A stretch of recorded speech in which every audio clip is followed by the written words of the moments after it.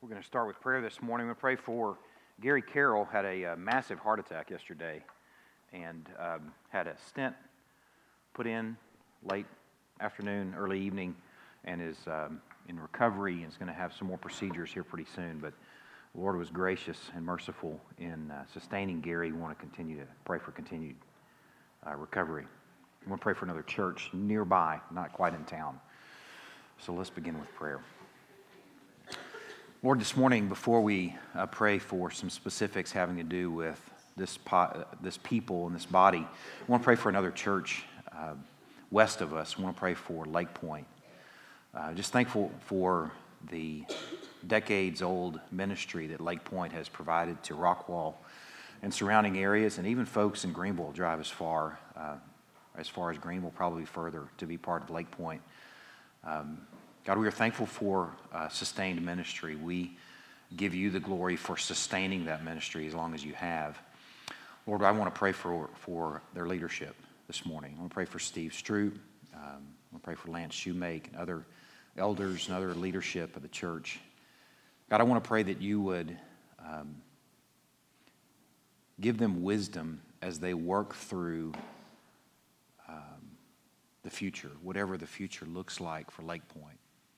If they continue to grow numerically, if they sustain their growth, if they get smaller, Lord, I pray that they are able to put all of those possibilities in your hands and leave those and trust those issues to you.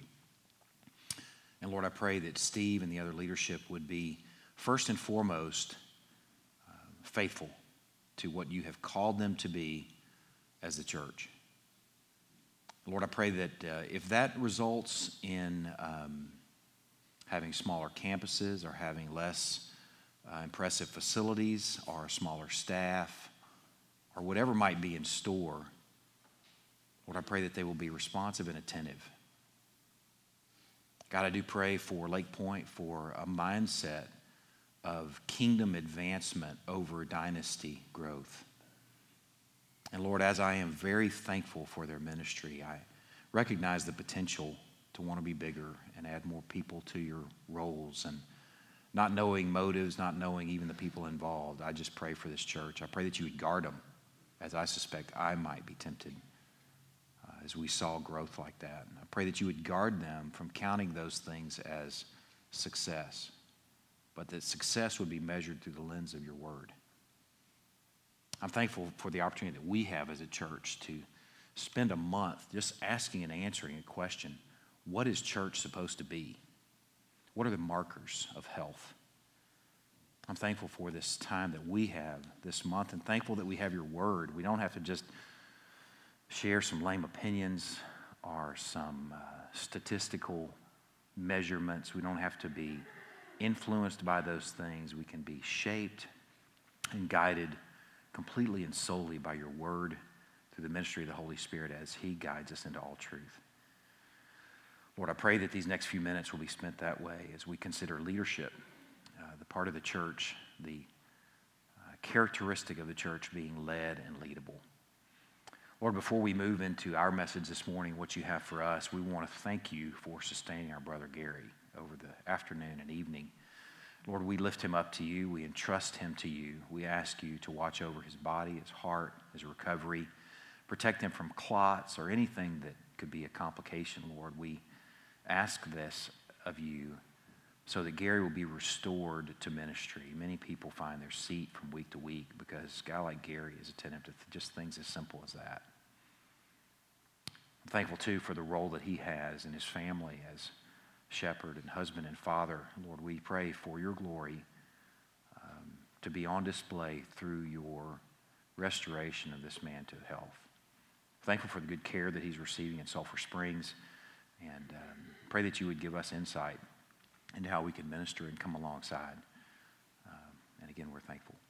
We love you, Lord. It's in Christ's name we pray. Amen. I grew up in church. My earliest memories were of church attendance. We grew up in Alexandria, Louisiana, but went to church in Pineville, which was a sister city. And we, in fact, lived on the other side of Alexandria from Pineville. So we had to drive through Alexandria, on into Pineville, to go to school in really a different town. And we did this Sunday morning, Sunday evening, and Wednesday night faithfully every week that I can remember, unless somebody was bleeding and it wouldn't stop. Like that kind of bleeding, like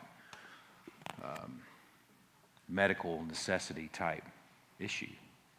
And I remember growing up in that context that since you grow up in it, you may never ask the question, well, what are we doing here? But I've always kind of had that bent personally, that what even is this thing? And I remember in college I began to ask that question, and the result for me was in college, unless I was home, I didn't go to church. I was in college at A&M. I was in the cadet corps, had lots of activities. And church was just another activity for me in college, frankly. Because I grew up and I just did it and I never knew why. It was easy to leave something because I didn't appreciate or understand what it is and what it was. But it wasn't long pastoring here before we began to ask ourselves the question, what are we even doing here? It wasn't a crisis of, are we going to quit doing it? It's just a real honest question. What are we supposed to be? Are we standing on the shoulders of other people just because we're just by default doing what our parents did? Or is there something to what we're about? Are there something that we should be doing better? Is there something we should be doing different? So in 2009, I think it must have been 2 months, 2.5 months, asking and answering the question, what is the church? And this month, we are revisiting it. It's sort of compressed, although it really hasn't been compressed yet. I have no idea how we're going to finish out the month because we're just kind of following the same process that we did in 2009, at least so far. But next week, we're going to compress some things into one Sunday, and we're going to ask for a miracle that the Lord would actually help us do that. But I think it's a really good question to ask. With no real expression, no real understanding of what the church is, it could be whatever you want it to be. If, say, Billy Bob is tired of church and tired of people, let's say somebody hadn't said hi to him in a couple of weeks, or say he's been gone for a few weeks and nobody called him and said, hey, we've missed you. Or let's say the pastor who was very friendly when he was going through the process of considering membership is now aloof and disconnected and talking to other people now that he's joined. And Billy Bob, not realizing he's probably talking to new potential members, takes it personally and says, you know what?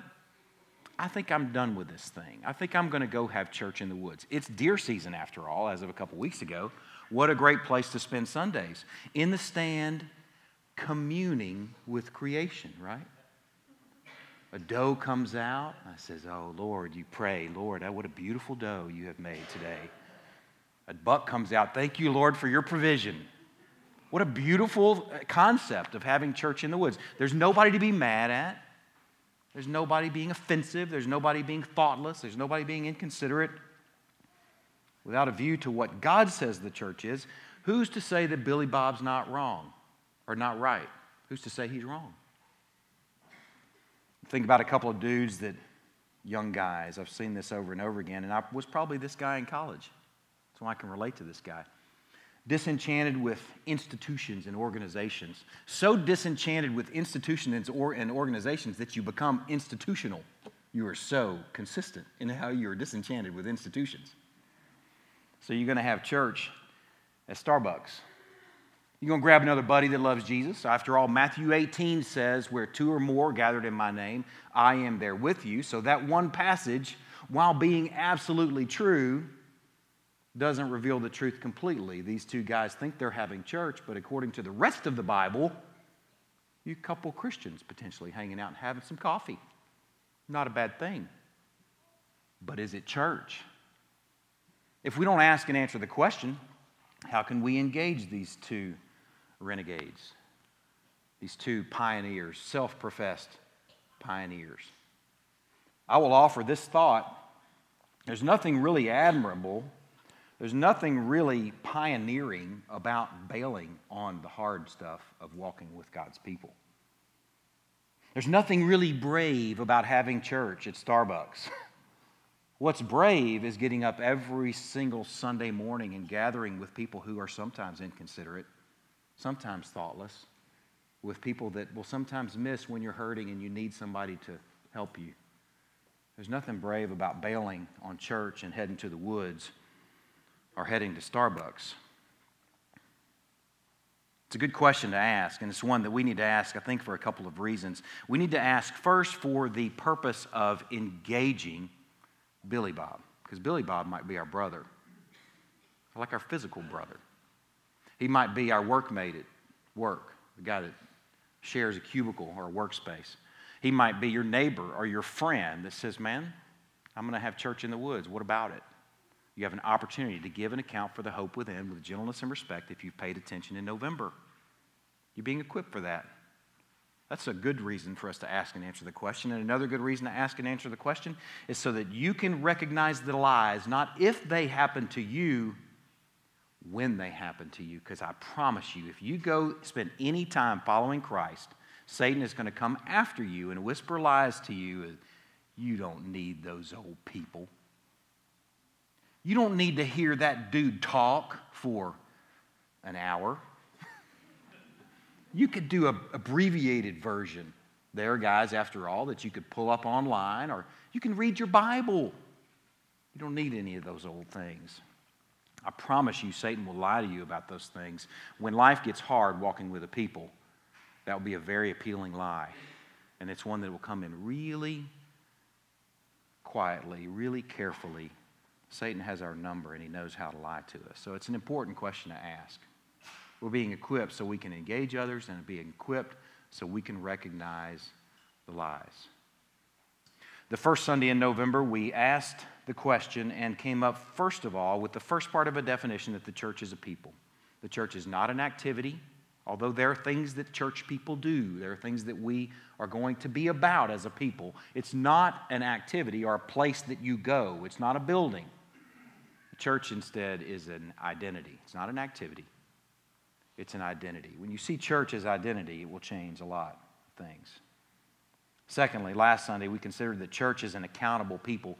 We are, in fact, contrary to what the world says, we are our brother's keepers, not as meddlers, but as people that care about one another. When one falls down, there's another one there to help them up. We are our brother's keeper, and the motive for being about this work of caring for our brother is the beauty of the bride. Any other motive is wrong, but that motive is pure and that motive is good. The beauty and readiness of the bride for Christ's return. For if we're not about the work of good, humble speck removal and log removal, then the bride might be homely and embarrassing when he comes back. We have a little window of stewardship where we can influence the beauty and readiness of the bride for when Christ comes back. Man, that's a good motive. That motive will compel you to step off into the hard and humble work of log and speck removal. I enjoyed Matthew 7 last week, seeing that it is a holy work. It's not one for us to be embarrassed about. It is a holy work. Our Lord considers it pearls. What a beautiful work of holding each other accountable. This morning, we're going to consider the third part of this definition we're building is that the church is led and leadable. So the church is an accountable people who are led and leadable. Turn to John chapter 14. John chapter 14. I'm going to share a few passages with you from John. As you're turning to 14, I'm going to read a couple that are earlier in the book of John. And I want you to just start to kind of stow these passages away and the little messages that come along with them. And I'm going to prepare you or sort of condition you what to listen for. These are things having to do with the nature of God as Father, Son, Holy Spirit. The nature and relationship between Father, Son, and Holy Spirit. Okay, as you're ready there in John 14, listen to a couple of passages earlier in the book of John.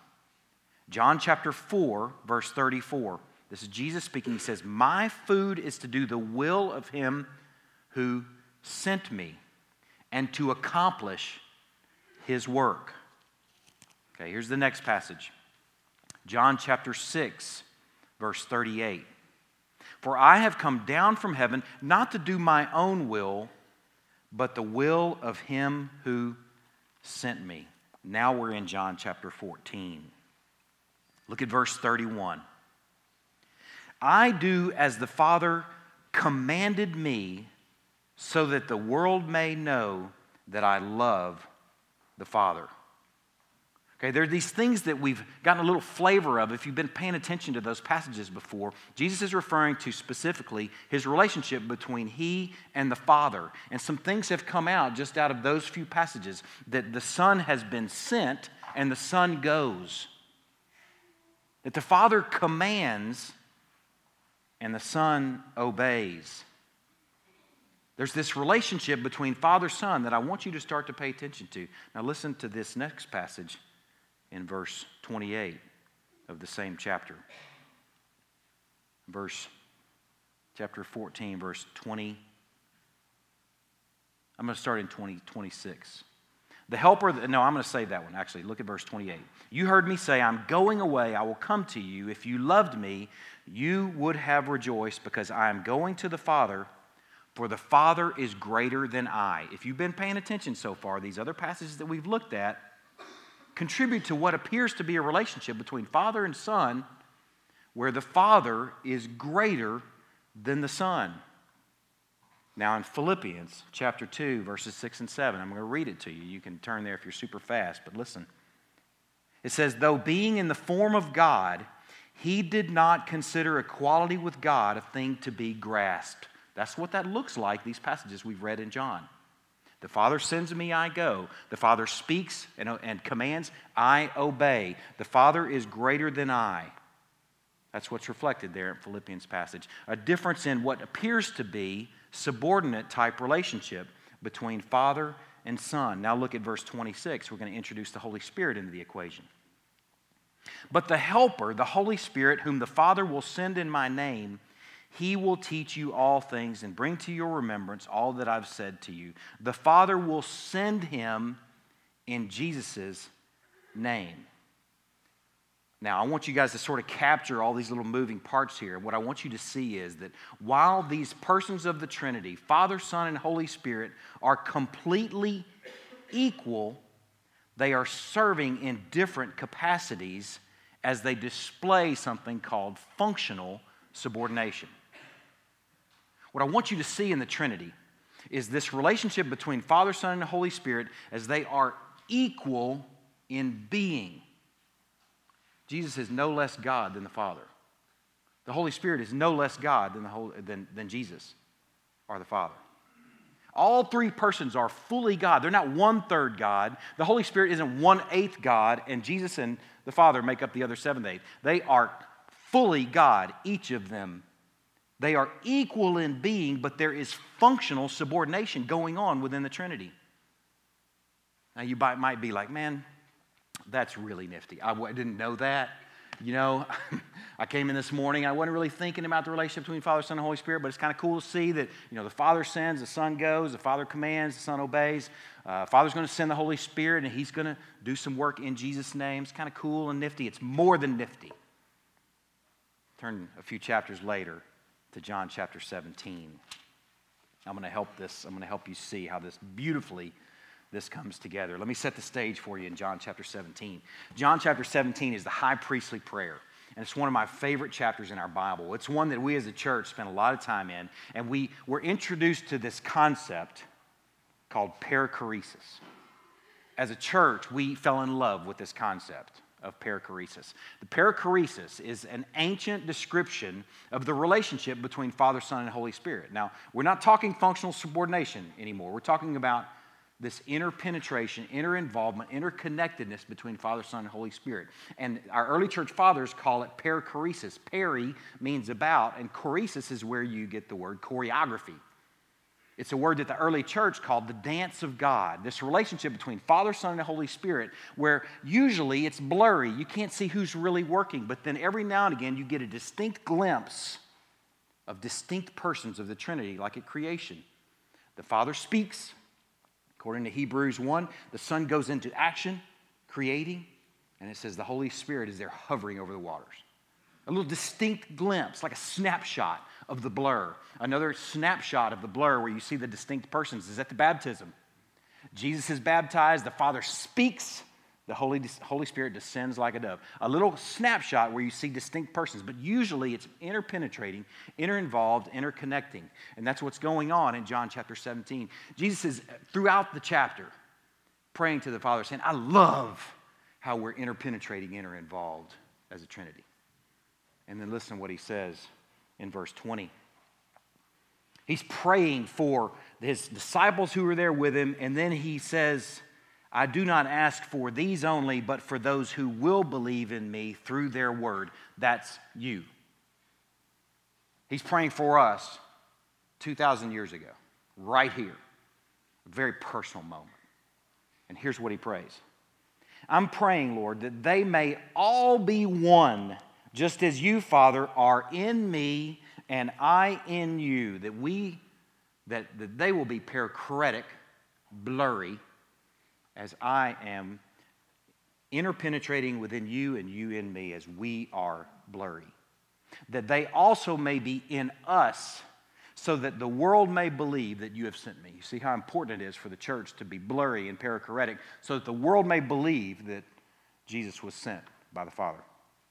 Now, why did I go to all that effort to introduce you to new words and new concepts and this relationship between Father, Son, and Holy Spirit? Because what is being prayed for right here is Jesus is saying, I'm thankful that I am in you and you are in me and that we are one. You could include the Holy Spirit, that we are one, three in one.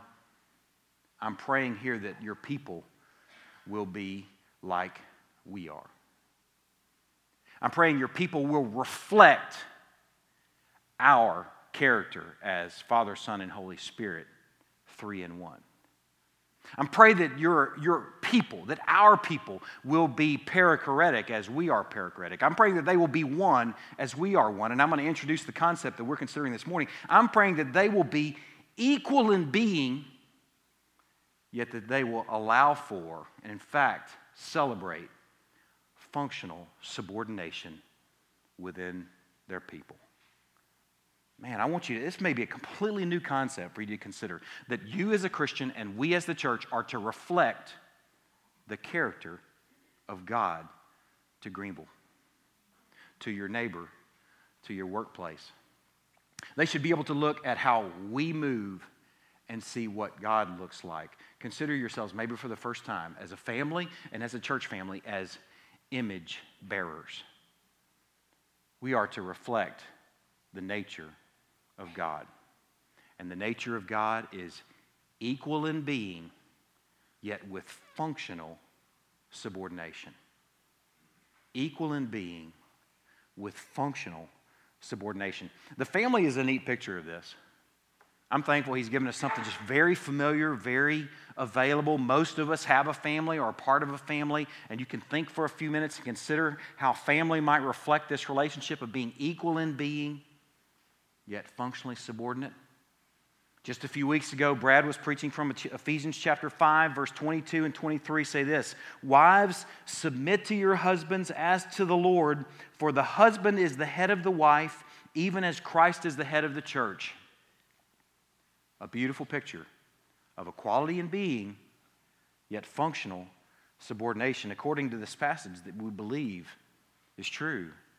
The husband is the head of the wife, and she is functionally subordinate to him, yet she is equal in being. Have you ever considered, ladies, for a moment, when you submit to the leadership of your frail, feeble human husband, you are being an image bearer to your children and to your neighborhood and to your workmates of what God looks like.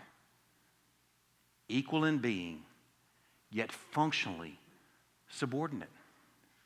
What a beautiful thing. What a beautiful concept for your marriage. What a beautiful motive. What a beautiful reason for following a frail, feeble knucklehead called your husband, who's probably hard to lead, hard to follow because he's not the perfect leader.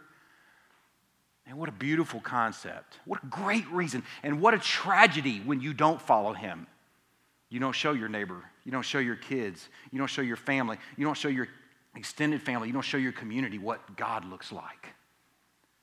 You show them what worldliness looks like. Man, the woman is of no less value than the man. They just serve in different roles. functionally subordinate. And the same is true in the church. We are equals.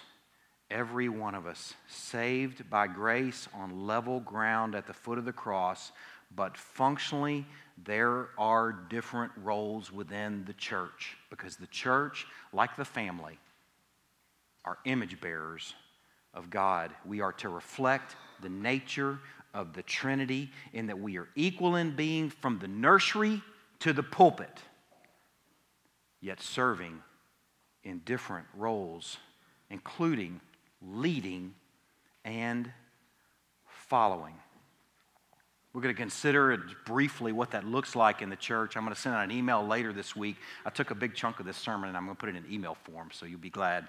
It's still a hearty sermon, but it's not quite as hearty as it was in 2009. We're going to go virtual for a little bit of this.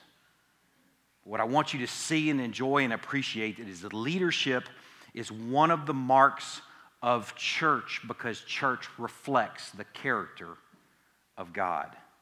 A leaderless church isn't church. Two dudes hanging out at Starbucks isn't and doesn't constitute biblically the church. A leaderless church is nonsensical because we're not reflecting the Godhead. Now here's the rub. The rub is that the church is made up of people.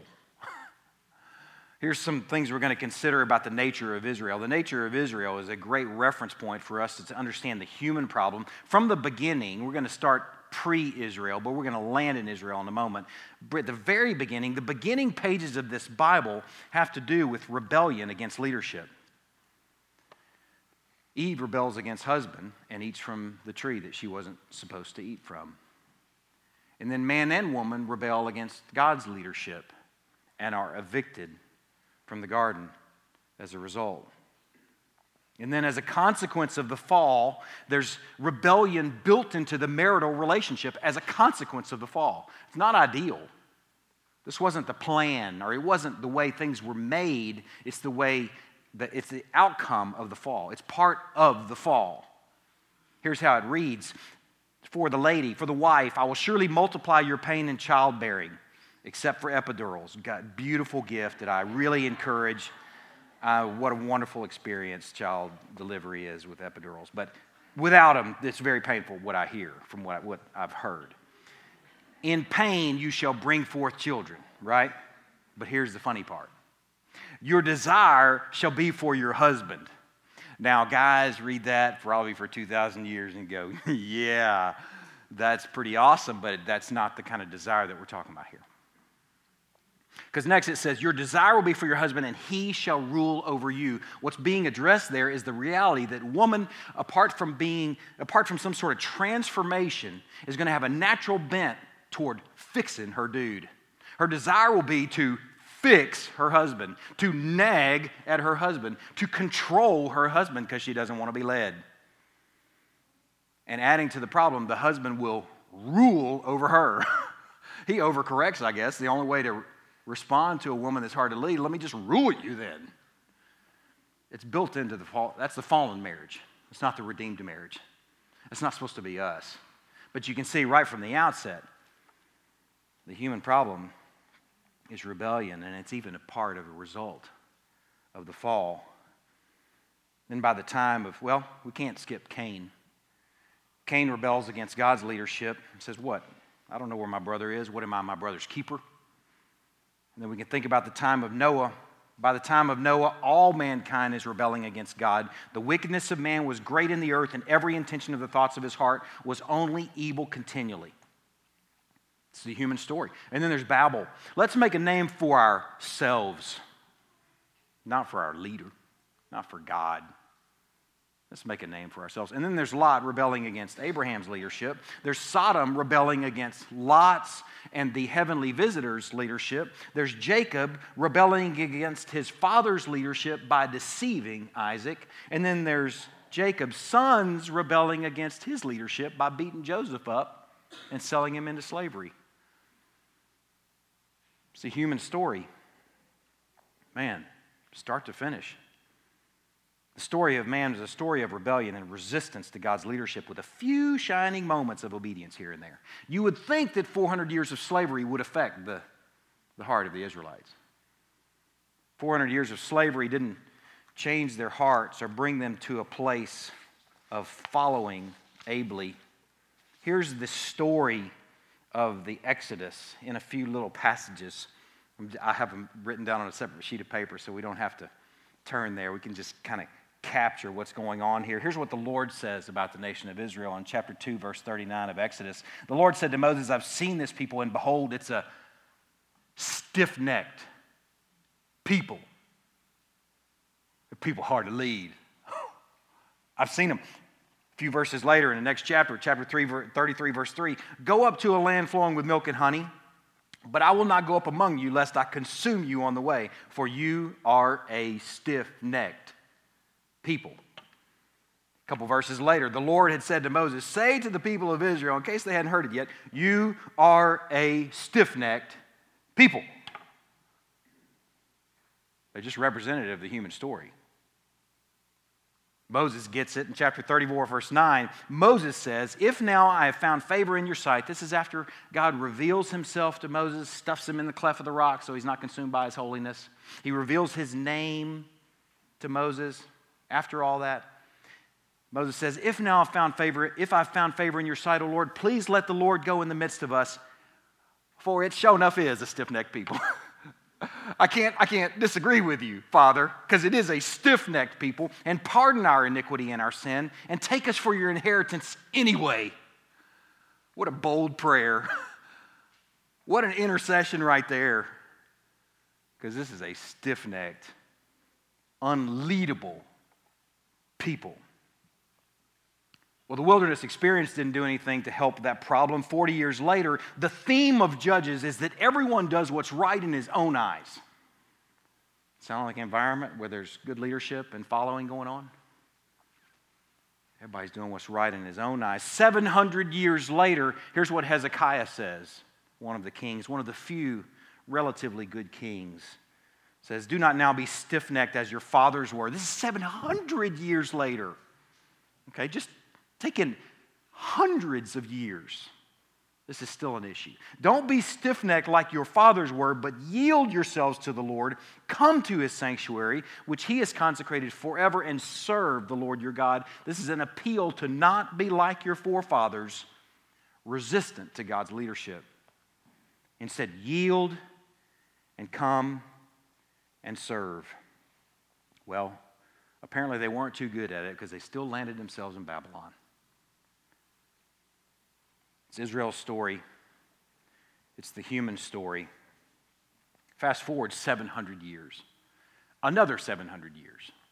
Stephen is standing before a crowd of people with rocks. Paul's standing there holding the cloaks of the guys with rocks. And Stephen is addressing the crowd here 700 years later, 1,400 years after the Exodus, 1,500 years or so after the Exodus. Stephen says, you stiff-necked people, uncircumcised in heart and ears, you always resist, you could say the leadership, we could insert that, because that's what he's talking about. The Holy Spirit, as your fathers did, so do you. It is the story of Israel, and it is the human story. Rebellious, obstinate, hard-headed, perpetually and terminally critical and grumbling and hard to lead. That's the story of Israel, and it's a micro story, a micro version of the human story. It reveals the heart of man and proves that the natural man, without some drastic change, has an aversion to being led. Without some drastic change being a key phrase. Without some drastic change, the natural man, and apparently even in the nation of Israel here, is rebellious and resistant and obstinate and hard-headed and hard to lead. We're going to take a closer look at a couple of passages. Turn to Numbers chapter 12. Numbers chapter 12. Throughout the book of Numbers, Numbers is the account of the wilderness wandering. We're going to just take sort of a micro look, just a close-in view here of the leadership problem. And we're going to tease out a couple of things that may illuminate our leadership issues from this story. We're going to focus primarily on chapter 16. But there's a couple of things I want to show you, just because they're just lobs. They're just right here. The first one's in Numbers chapter 12. Okay, the context, let me tell you, for Numbers, sort of the theme. If you had like a music, like movies that have music running behind the whole thing, if the music back behind the whole wilderness wandering, if it was music, it would be a song that would have words that would have something just to do with grumbling. Because that's all they're doing for the 40 years is just grumbling and complaining and quarreling. And it's throughout the Exodus and throughout the Numbers account, quarreling and grumbling and complaining. So that's context. And here we are in chapter 12. Miriam and Aaron spoke against Moses because of the Cushite woman whom he had married. For he had married a Cushite woman. And they said, "Has the Lord indeed spoken only through Moses? Has he not spoken through us also?" And the Lord heard it, and now the man Moses was very meek, more than all the people who were on the face of the earth. Now that's a pretty good sign that there was an editor, to the book of Numbers. Moses supposedly wrote the book of Numbers. I'm just saying that him writing that I'm the most humble man on the face of the earth would disqualify him from being the most humble man on the face of the earth. But it's pretty interesting if you think about what's going on here. Here's sister and brother rebelling against Moses' leadership, and they're not rebelling against some dude that's hard to follow. They're not rebelling against a guy that's a poor leader. They're rebelling against a guy that's the most humble leader on the face of the earth. When you take it in, man, you realize that rebellion isn't about the leader, it's about the heart of the follower. Wives, rebellion isn't about having a better husband. It's about your heart. Church, it's not about having a better pastor or better pastors that'll just, now I can't wait to follow now. It's a heart issue. Rebellion is a heart issue in the follower. Here's a beautiful example of the best leader this world has ever known. And his own sister and brother say, "Psh, we don't need him. We can hear from God and speak God's word just as good as he can. Let's dispense with him."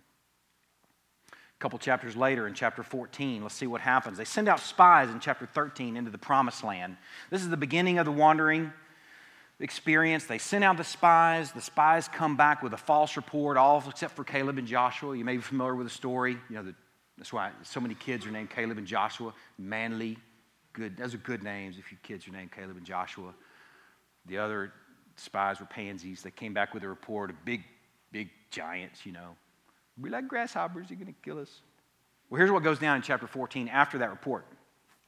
Then all the congregation raised a loud cry, and the people wept that night. Ooh. And all the people of Israel grumbled. That's what it sounded like, too, just like that. And all the people of Israel grumbled, there it is again, against Moses and Aaron. Let's grumble against the leadership because that's what we do, right? Because we're Israel, because we're human. Is really what's going on. The whole congregation said to them, "Would that we had died in the land of Egypt." Yeah, that would have been better. That would have been better. We should have done that. Or, "Would that we had died in this wilderness. Why is the Lord bringing us into this land to fall by the sword? Our wives and our wee ones will become prey. Would it not be better for us to go back to Egypt?" What? Would it not be better for us to go back to Egypt? And they said to one another, "Let's choose a leader and go back to Egypt." It shouldn't say leader there. It should say escort, because that's what they're looking for. They're not looking for a leader. They're looking for an escort to lead them in a direction where they want to go anyway, back into slavery. Let's look for an escort. Now look at chapter 16. As you're turning to chapter 16, I'm going to set the stage for you a little bit. This is where we're going to spend just a few minutes. I'm going to read a large section of this chapter because it's such a beautiful example of the human problem and of leadership.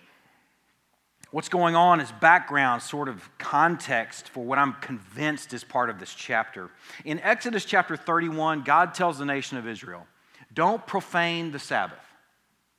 I'm setting up the Sabbath as a holy day, a day set apart. Don't profane the Sabbath. You're a holy people. Don't profane it. And he says, don't profane it with work. And there's even some definitions of what does work mean over there.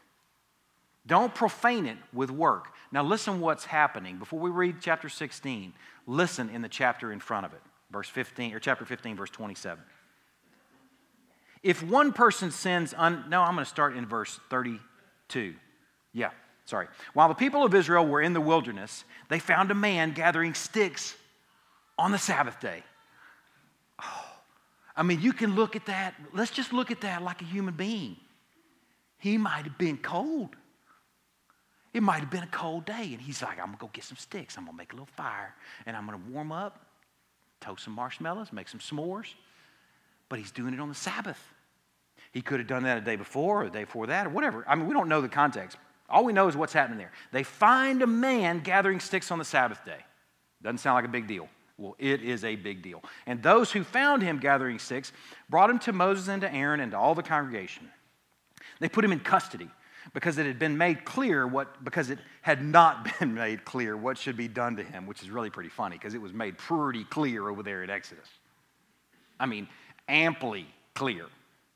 And the Lord said to Moses, the man shall be put to death. All the congregation shall stone him with stones outside the camp. So all the congregation brought him outside the camp and stoned him to death with stones as the Lord commanded. Now, you might hear that and you go, golly, that's pretty strong. What in the world is going on there? Just enjoy for a moment, before we really continue with context. Enjoy that this is a picture of what our lot is apart from Christ bearing the stones that we're due for being Sabbath breakers. These are just graphic images. God wasn't in a bad mood over here and somehow in a good mood over here in the Gospels. He was in the same mood because he's the same yesterday, today, and always. He's just as holy over here as he is over there. And this is Christ. This is a picture of what our lot is. This is a picture of what Christ has done for us, being taken outside the camp and bearing our reproach. So don't look at a story like this and go, I don't like that God. It's the same God we worship now because Christ bore our stones outside the camp. Now, setting the stage for chapter 16. What happens right after this is that the Lord says to Moses, tell everybody to put tassels in their garments. Doesn't sound like a very big deal. I really don't think it is, unless somebody was just really obstinate, like they wanted to wear canvas, Carhartt, put some tassels on there. No, I don't want to put that. I don't want to wear Carhartt. Right, tassels doesn't sound like a big deal. But then chapter 16 begins with, now Korah, the son of Izhar, son of Kohath, son of Levi, Dathan and Abiram, the sons of Eliab, and On, the son of Peleth, sons of Reuben, took men, because rebellion loves company. Rebellion doesn't like to do it by itself. Rebellious people like to gather a host of other rebels. And they rose up before Moses with a number of the people of Israel, 250 chiefs of the congregation. And you know that those chiefs had people behind them. This is a serious uprising. And this 250 chiefs are chosen from the assembly, well-known men. They assembled themselves together against Moses and against Aaron and said to them, you have gone too far. I don't think they're mad about the tassels. I think they're mad about homeboy getting stoned for picking up some sticks. These people aren't any less human over here than we are now. Look at that and just consider that for a minute. Wouldn't you maybe have the potential to go, come on, Moses? He's picking up some kindling and we're gonna stone him? Surely God didn't mean that to happen. He was just kind of being I don't know what the word would be, but surely he didn't want that to execute the guy. Isn't that a little over the top? You have gone too far. I'm convinced that's the context here. Korah raises up a rebellion of all these people, 250 chiefs, and all the people that go with those chiefs, a huge uprising. He says, you, Moses and Aaron, you have gone too far, for all the congregation are holy, every one of them, and the Lord is among them. Why then do you exalt yourselves above the assembly of the Lord? Why are you trying to lead us? Summary. Why are you trying to? Korah was a Levite. So he had a leadership role as it is, and he's looking around the whole congregation saying, man, we should all be leaders, or none of us should be leaders. Maybe if you want to kind of summarize what Korah is up to, I don't like leadership. I have an aversion to it, is what he's thinking apparently, or he doesn't even have a concept of it. That's the way it's playing out. When Moses heard this, though, he fell on his face. He said to Korah and all his company, he just saw what happened to Miriam. She had leprosy as a result of rebelling against God's leadership. And he fell on his face, and just the fact that he fell on his face. There's prayer going on, there's intercession going on, but there's also confrontation. I mean, he's holding this guy accountable. He says, in the morning, the Lord will show who is his and who is holy, and will bring him near to him. The one whom he chooses, he will bring near to him. Do this, Korah. Take censers, Korah and all your company, put fire in them and put incense on them before the Lord tomorrow, and the man whom the Lord chooses shall be the Holy One. You have gone too far, sons of Levi. I mean, Moses is holding them accountable. The most humble man on the face of the earth is holding them accountable right here because they're rebelling against God's leadership. And Moses said to Korah, hear now, you sons of Levi, is it too small a thing for you that the God of Israel has separated you from the congregation of Israel to bring you near to himself, to do service in the tabernacle of the Lord, and to stand before the congregation to minister to them, and that he's brought you near to him, and that all your brothers, the sons of Levi, with you? And would you seek the priesthood also? See, you could be a Levite and not be a priest, but all the priests were Levites. Apparently, Korah felt like everybody should be priests. Therefore, it is against the Lord that you and all your company have gathered together. What is Aaron that you grumble against him? Moses, humility. He didn't even mention himself in there. What is Aaron that you grumble against him? So Moses sent to call Dathan and Abiram, the sons of Eliab, and he said to them, we will not, Eliab and Dathan said, we will not come up. Is it a small thing that you have brought us up out of the land flowing with milk and honey to kill us in the wilderness, that you must also make yourself a prince over us? You've brought us up out of a land flowing with milk and honey. Now they're calling Egypt the land flowing with milk and honey. That's what this uprising has become. A bunch of respected folk, and now they're pining for Egypt, and they're calling Egypt the land flowing with milk and honey. And now you're going to make yourself a prince over us. Moreover, you have not brought us into a land flowing with milk and honey, nor given us an inheritance of fields and vineyards. Will you put out the eyes of these men? We will not come up. Stiff-necked. And Moses was very angry and said to the Lord, do not respect their offering. I have not taken one donkey from them and have not harmed one of them. Let's see what goes down this next day. So Moses said to Korah, be present, you and all your company, before the Lord, you and they and Aaron tomorrow. Here's what's going to go down. And let every one of you take his censer and put incense on it. And every one of you bring before the Lord his censer, 250 censers, you also and Aaron, each his censer. So every man took his censer, put fire in them, and laid incense on them, and stood at the entrance of the tent of meeting with Moses and Aaron. And then Korah assembled all the congregation against them at the entrance of the tent of meeting, and the glory of the Lord appeared to all the congregation. This is the next day. You could just imagine this moment. Tumbleweeds start rolling by, and you hear in the background,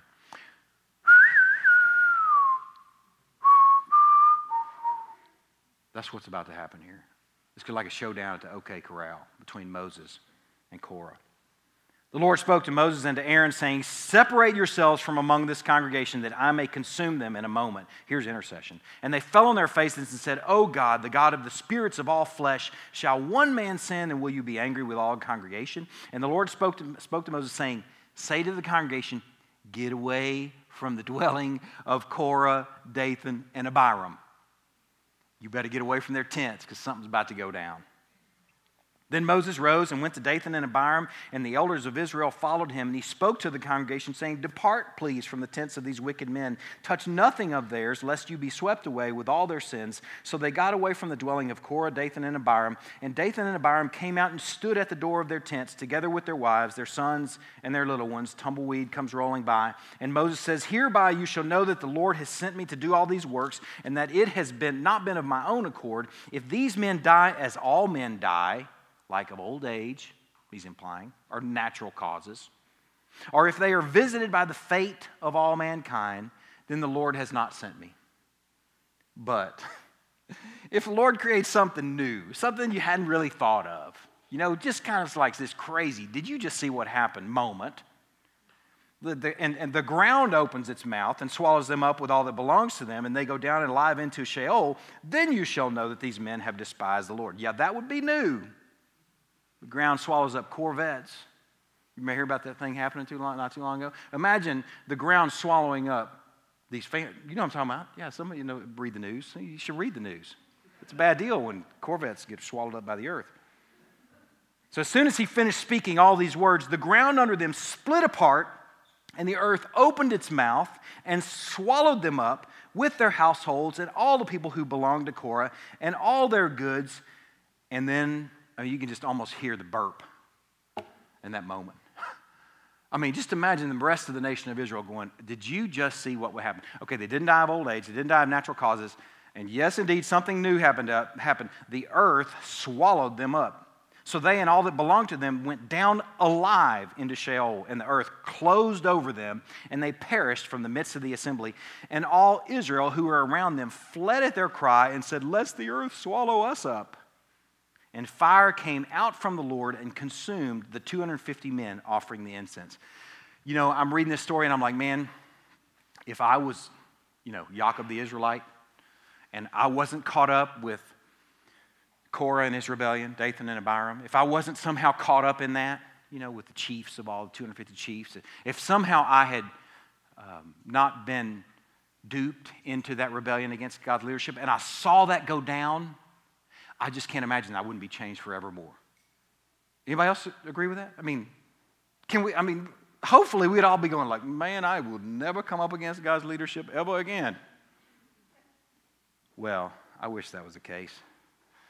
In verse 41 of the same chapter, in case you have some hope for Israel or some hope for the human heart, let's just read verse 41. But on the next day, okay, not like a decade later when, there was like a park there, where they've been swallowed up, but it was just real fertile because all those people died under there, and it was this beautiful park with springs and fountains.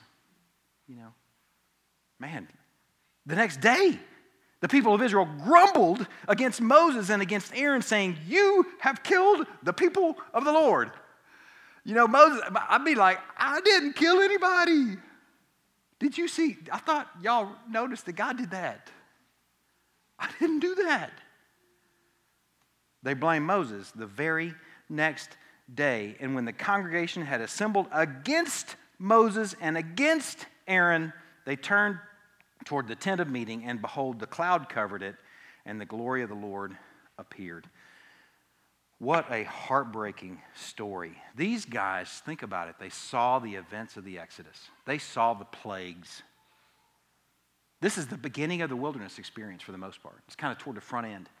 They saw the plagues. They walked across the Red Sea on dry ground. If you're thinking, if something profound will happen to me, then I will begin to follow. These guys are proof that something really drastic has to happen. And we'll talk about what that drastic thing is later.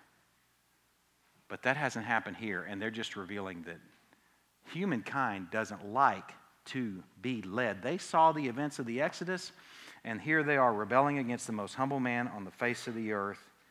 Rebellion against leadership isn't about the leader. It is about the heart of the follower. Man, the account of Korah and his crew and the fallout is a sad visual aid of the natural heart of man. He or she does not like to be led. If you think that you're somehow wired differently, like, well, this is how God made me. I'm just really hard to lead. Well, there's nothing new under the sun. There's nothing novel about you. You're human. You're a lot like Israel. The natural man wants equality in being and functional equality. Period. I want both. Man, I know some of you might be thinking, just convinced, if I can follow a leader that's easy to lead, I can follow a good leader. Just keep in mind that Israel was following the most humble, most God-led man in history, apart from our Savior. And they weren't following him well. They were stiff-necked because they needed a drastic change. And thankfully, the church has had that drastic change. That's what I love about the church. Even on the worst day that I've ever seen in a church, and I haven't been a front row seat to a lot of church conflict, honestly. The Lord has protected me as I'm growing up over the years from a lot of the heartache that I've heard about from other people. But even on our worst day, the church doesn't look like this because the drastic change has happened to the church. Man, there's something to love about the church is the drastic change has happened to us because we have a better hope. We have a better covenant and a guarantor that's better of a better covenant. We have better promises. We have a better sacrifice. We have a better possession. We have a better life. We have a better high priest and a better salvation. And we have the Holy Spirit not traveling with us like he did with the nation of Israel, but traveling in us, indwelling the people of God. Man, what a profound, beautiful thing. You might be thinking that I can follow if he's a really good leader, if he's really easy to follow, it takes a drastic change in your heart. And you may consider that if you have a difficult time following people, that drastic thing needs to be something that you need to connect to. That may be something you need to grab and apprehend, that God has transformed your heart to be different from the world. And self-control is a fruit of the Spirit, and as you're walking with the Holy Spirit, self-control is supposed to be stronger than those tendencies that you may never shake. We'll talk about that more later. In my experience, I should say, and emphasize, that people love leadership as long as they are being led in the direction that they already want to go, and that's not leadership. That's not leadership. That's an escort. That's an escort. The natural man, I'm convinced, doesn't want to be led, and I'm convinced is like a cat. We have 2 cats now. We have a new cat as of a few days ago, a little kitten that just this morning, in fact, the last few mornings as I'm getting up early because he's in there meowing to death, like meowing me to death. As you call him and he just looks at me like, I'm going to come when it's my idea. Now, I know there are some serious cat lovers in here, and some cat lovers in here that I don't want to take a beating from you because I'm kind of anti-cat, but not absolutely anti-cat. In fact, I'm taking care of this little kitten. But I'm just going to tell you, when I call a cat, he doesn't come to me. And if it's just me, don't tell me because I'm not sure I can live with that. If your cat comes to you, then that's great. Just don't tell me. Because as far as I can read the circumstances, cats come when it's their idea. Like I call our older cat and he kind of looks at me like, huh? Can't you see I'm comfortable? And if he starts heading my way and I call him like, oh, good boy, good job, Smokey, come here. And then he might even turn just to show me. It was my idea. You're not the boss of me. If a cat, it amazes me that their facial expression does not change. Yet so clearly they're saying to me, you're not the boss of me. That is humankind apart from a drastic change. We have to have the Holy Spirit do a profound work in us that I'm convinced he's done in the church corporately. He may not have done it in you yet to make us be more like a dog. I'm taking that illustration. I'm not calling us dogs, but you know how dogs are, man. Eager to please, obedient, attentive, watching their master. That's the way the church should be. The church is to be a people who reflect the character of God with equality in being, yet functionally they're subordinate relationships. And we've had this. We have to have this taking place among us because this drastic change has taken place in our hearts. The church is to be led by elders first. Turn to Acts chapter 14. We're almost done this morning, so you guys have been very attentive. I want to give you kind of a sense a heads up that you're close. I know that the stories are sort of take a little while to develop. This is where we're landing the plane here in these next few minutes. The church is to be led and leadable. The church is to be different. And the church is to be led by elders. As you're turning to Acts chapter 14, I'm going to share a passage with you from Ephesians. It may be familiar to you. It's in Ephesians chapter 4. When he ascended on high, he led a host of captives, and he gave gifts to men.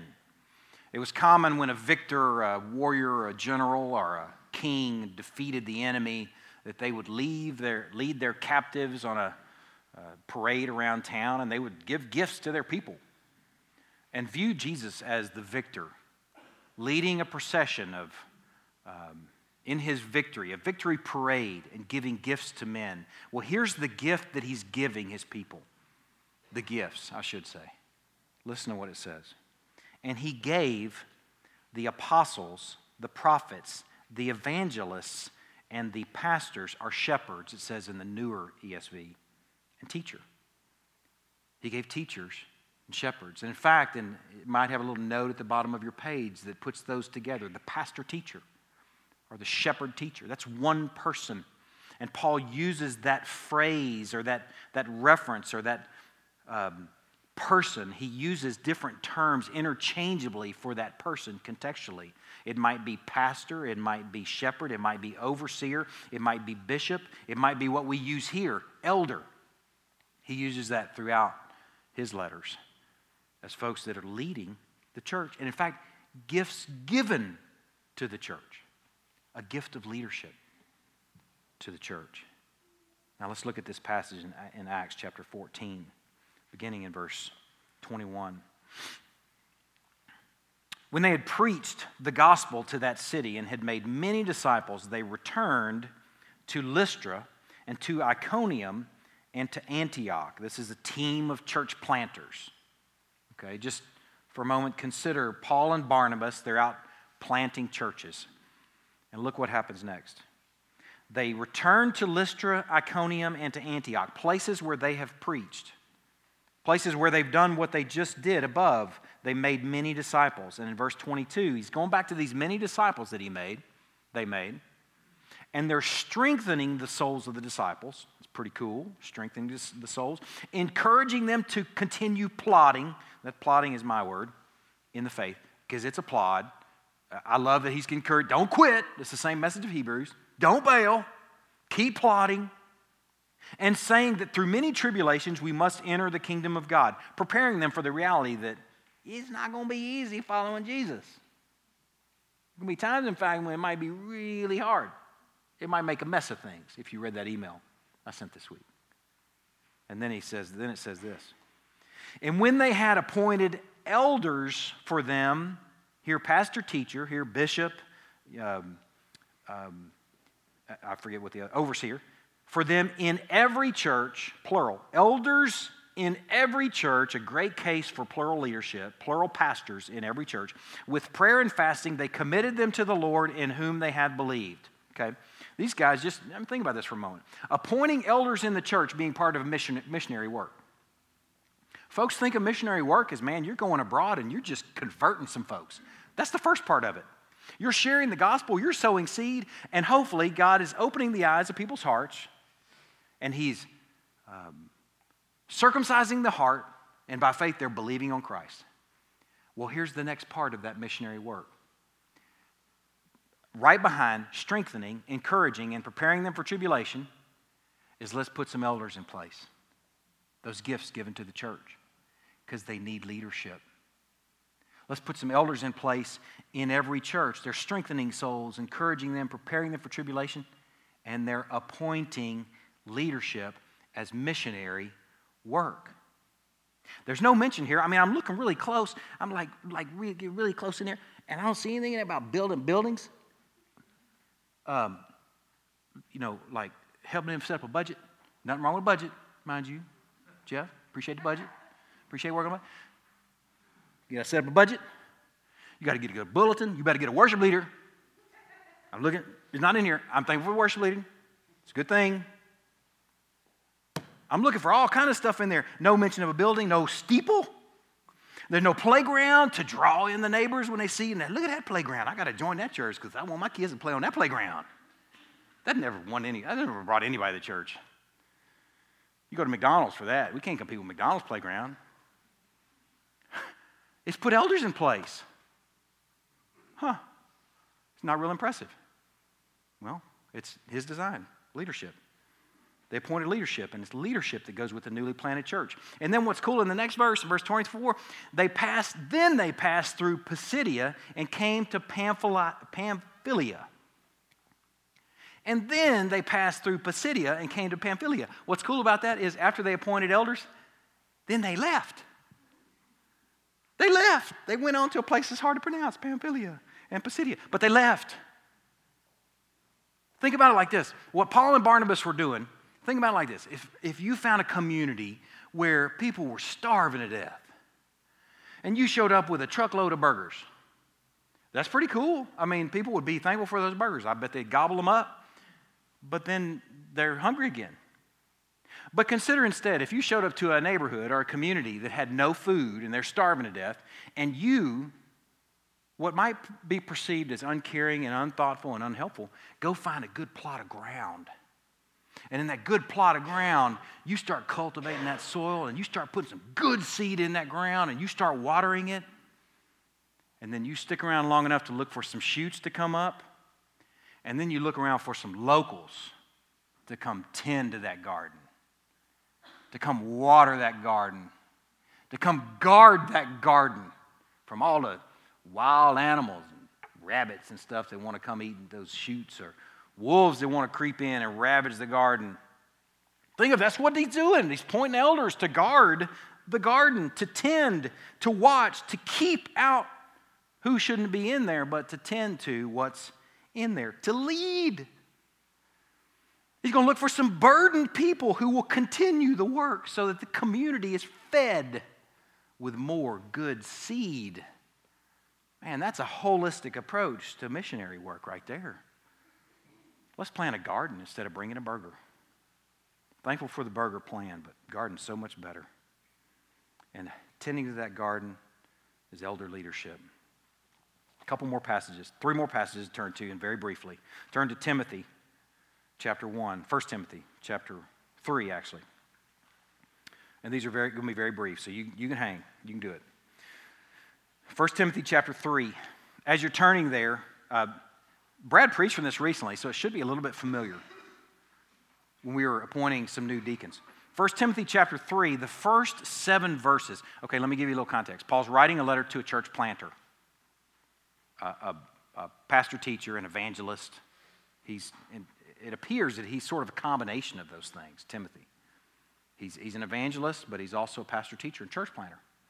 And he's writing a letter to him, and he gives a lot of airtime to the overseer. This is the elder, this is the pastor. Remember, using those terms interchangeably, the gift given to men.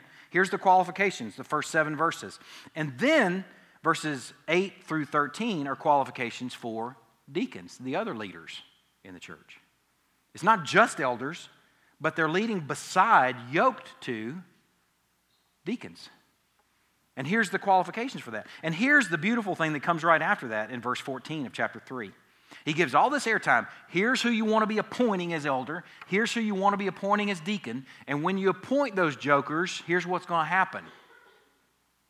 In some of these, just think back to some of these places we just read about, where they go leave.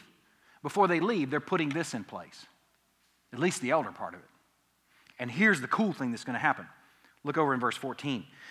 Paul says, I hope to come to you soon, Timothy, but I'm writing these things to you so that if I delay, you may know how one ought to behave in the household of God. Without elder leadership, and apparently deacon leadership as well, y'all don't even know how to act. I mean, really, that's what he's saying. Put some elders and deacons in place so you'll know how to behave in the household of God. And it's not just so we'll be a bunch of clean nose and parted hair, people, all acting respectable. But here's why. If I delay, you may know how one ought to behave in the household of God, which is the church of the living God, a pillar and buttress of the truth.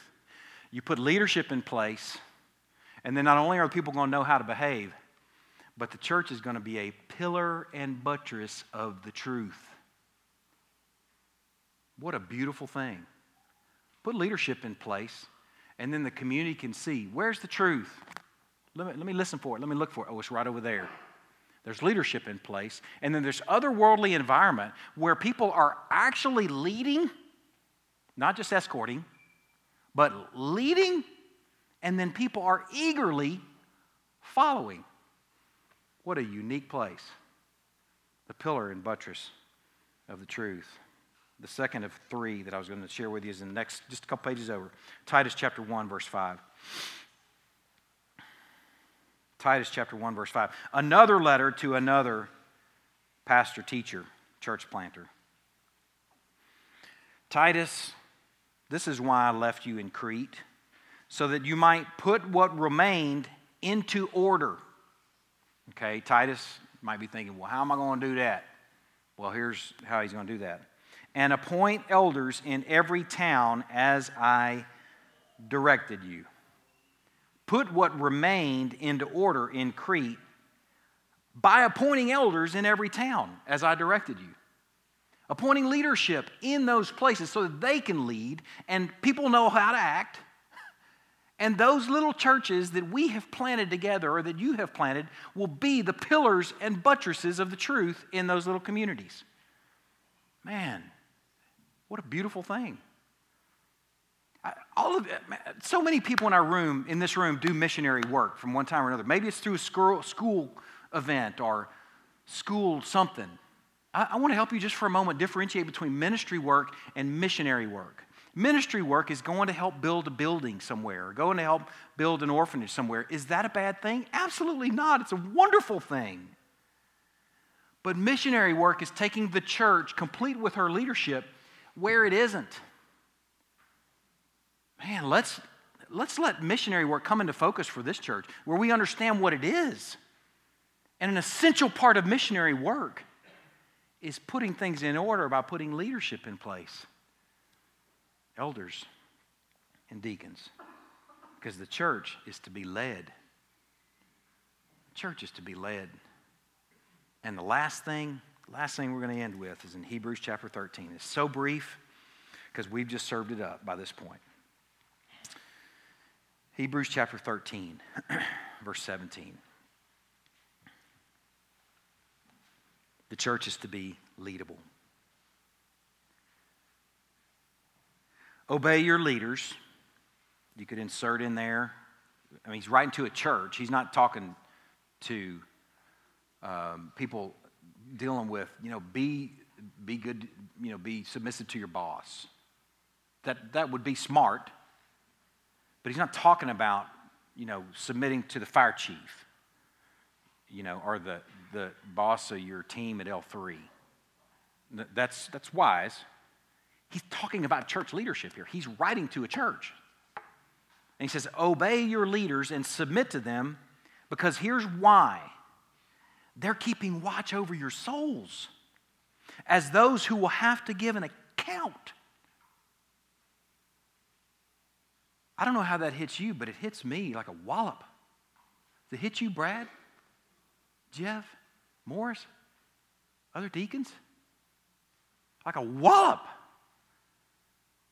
As people who have to give an account for you and your souls. He continues on. Let them do this with joy and not with groaning, for that would be of no advantage to you. What I want you to see here is that the church is to be leadable. Consider for a moment how unjust of a God would we have if he were to hold me accountable, yet I had no sway and no responsibility and even no control over this church. Would that be fair? Would you like that God that's going to hold me accountable for something that I never really even had control over? Leadership is to lead, and the church is to be leadable. Leaders will have to give an account for their people, and you can't be held responsible for something over which you had no control. Man. One of the things that I enjoy in preaching this sermon, one thing that's liberating for me, is that I'm not preaching it with some sort of overwhelming feeling that I'm having to convince you of something. And I'm having to try and sway a bunch of stiff-necked people. We're going to get it done this Sunday. That's why I'm so free in preaching to you, because I'm preaching to the choir at Crosspoint Fellowship. I've never seen such a leadable people. It's commendable, it's praiseworthy, it's lovely, and I'm thinking on these things. Right, Brad? What a remarkable people. But I know what you're made of. And I know how Satan lies, because he lies to me too. I can be difficult to lead, because I'm led too. I'm led by Brad and Scott. And I'm also led by listening to my teammates there, my deacons. I'm led by my wife in some ways as I'm listening to her. Even though there's equality in being and functional subordination there, if I'm a wise leader, I'm listening. And what a remarkable people you are. But I know what you're made of. I know how easily we can be deceived. And I know how busy the devil is. I know how he can twist things and he can convince you of things. And I also realize that as I speak corporately, as in large part, there may be some of y'all out there, you like, you ain't talking about me. I smile at him on Sunday or smile at Brad on Sunday, Scott on Sunday, but I got no use for them. I wouldn't spit on them if they were on fire. Now, you might not. I'm imagining it might be that bad. But some of y'all might have a real hard time with this. Just like a wife might have a real hard time following her husband. I understand that. That's why a sermon like this should be shaping for you. It should be equipping for you. It should be galvanizing for you to follow. Rebellion is not about how poor or great your leader is. Rebellion is about your heart. And that wonderful thing that we've talked about over the course of this sermon that needs to take place so that we can follow has taken place if you're trusting Christ by faith. It has taken place. Man, you're walking in a new covenant with a high priest that's just plain better. I want to encourage you, if you struggle following, know first there's nothing new under the sun. You're not unique. If you have those tendencies and you're thinking, man, it must not have taken place in me because I still feel that way. I still feel that way, but what is welling up within you as you walk with the Lord and walk with the Holy Spirit is the fruit of the Spirit, one of those which is self-control.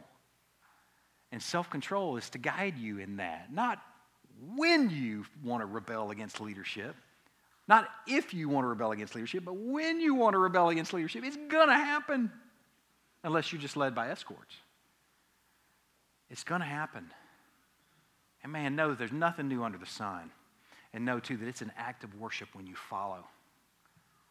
It's an act of worship, and you're putting the character of God on display.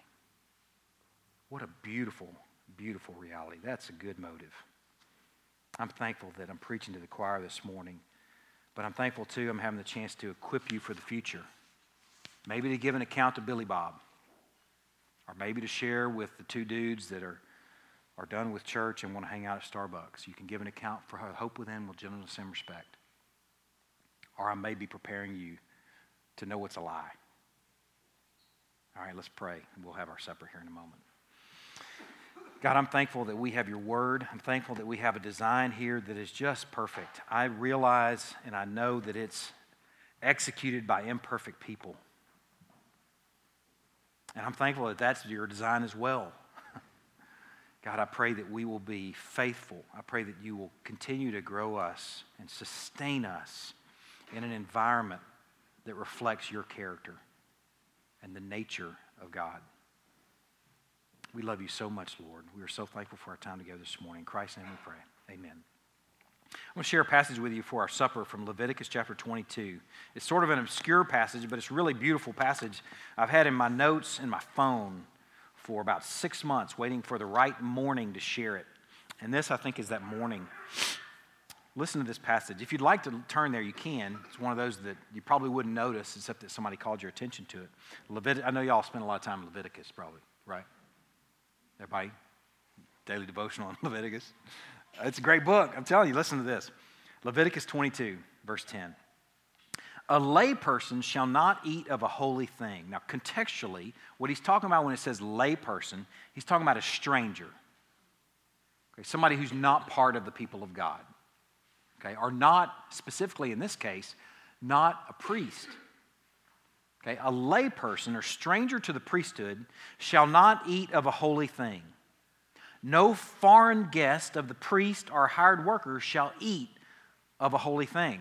That's why on Sundays, when we're faithful to think about this, to really prepare you. If you're not trusting Christ as Savior and Lord, this is a holy thing and it's not for you. I'm not trying to be ugly to you. It might make you sick if you were to take it. I mean, it's not for you. It's a holy meal for God's people. Okay? So let's contextualize what we're doing here. And on some Sunday mornings, we emphasize that you're invited if you are trusting Christ. But if you're not, don't take this meal. It's not for you. It's a holy thing. But if a priest buys a slave as his property for money, okay, think about that for a minute. Okay, a stranger, a layperson, isn't to eat of this holy meal. But if the priest purchases somehow a slave as his property for money, the slave may eat of it. And anyone born in his house may eat of his food. What I want you to enjoy right now as we take this meal together is that we have been purchased by the priest. We are slaves that have been purchased by the high priest, in fact. And not purchased with money, as in this case, but purchased with blood so that we can take of this holy meal as his servants and slaves, following his leadership. A great supper to take together on a morning where we consider leadership. Blood-bought servants enjoying a holy meal. That's what we're about to do. Let's distribute the elements.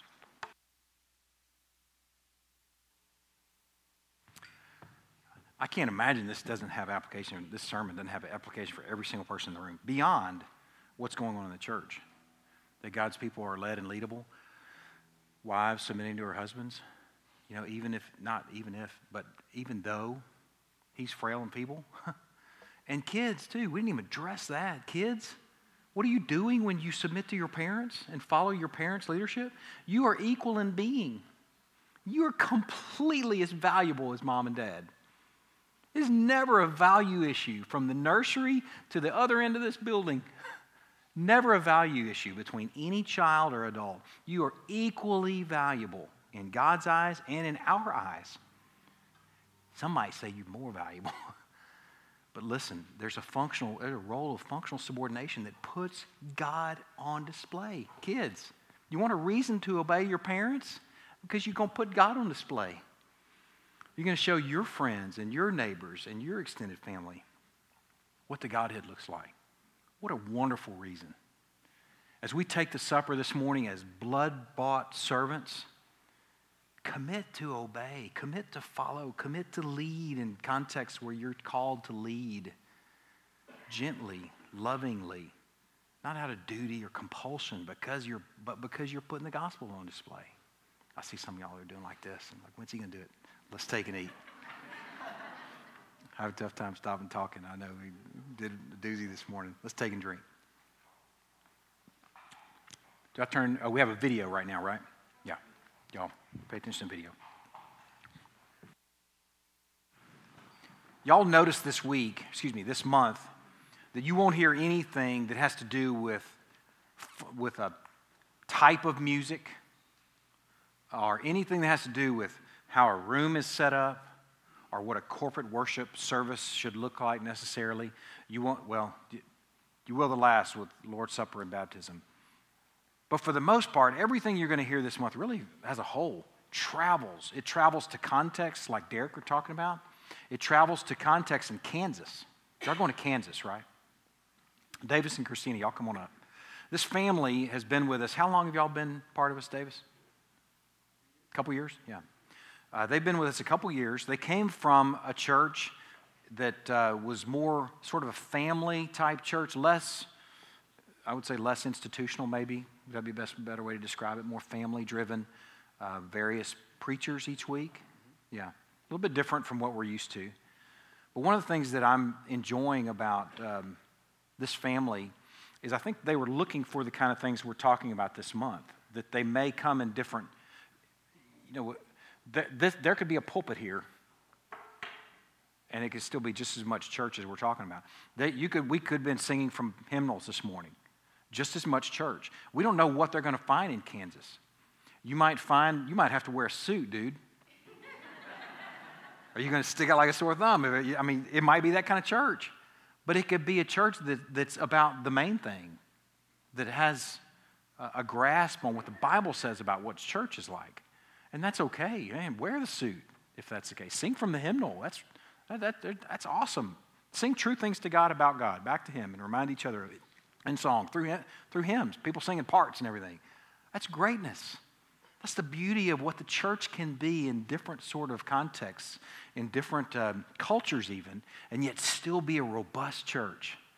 We're going to pray for this family. This is their last Sunday here. And we're going to pray for them as they move to Kansas, that God will lead them to a robust people. They might wear suits. They might sing from hymnals. They might have a pulpit. They might be more of a house church. We don't know what God has in store for y'all, but I trust that you're going to be looking for a robust people that has a grasp on what God says the church is. It's been a delight to walk with y'all. Y'all stand and let's pray for this family. Brad, you want to come up and let's put some hands on them?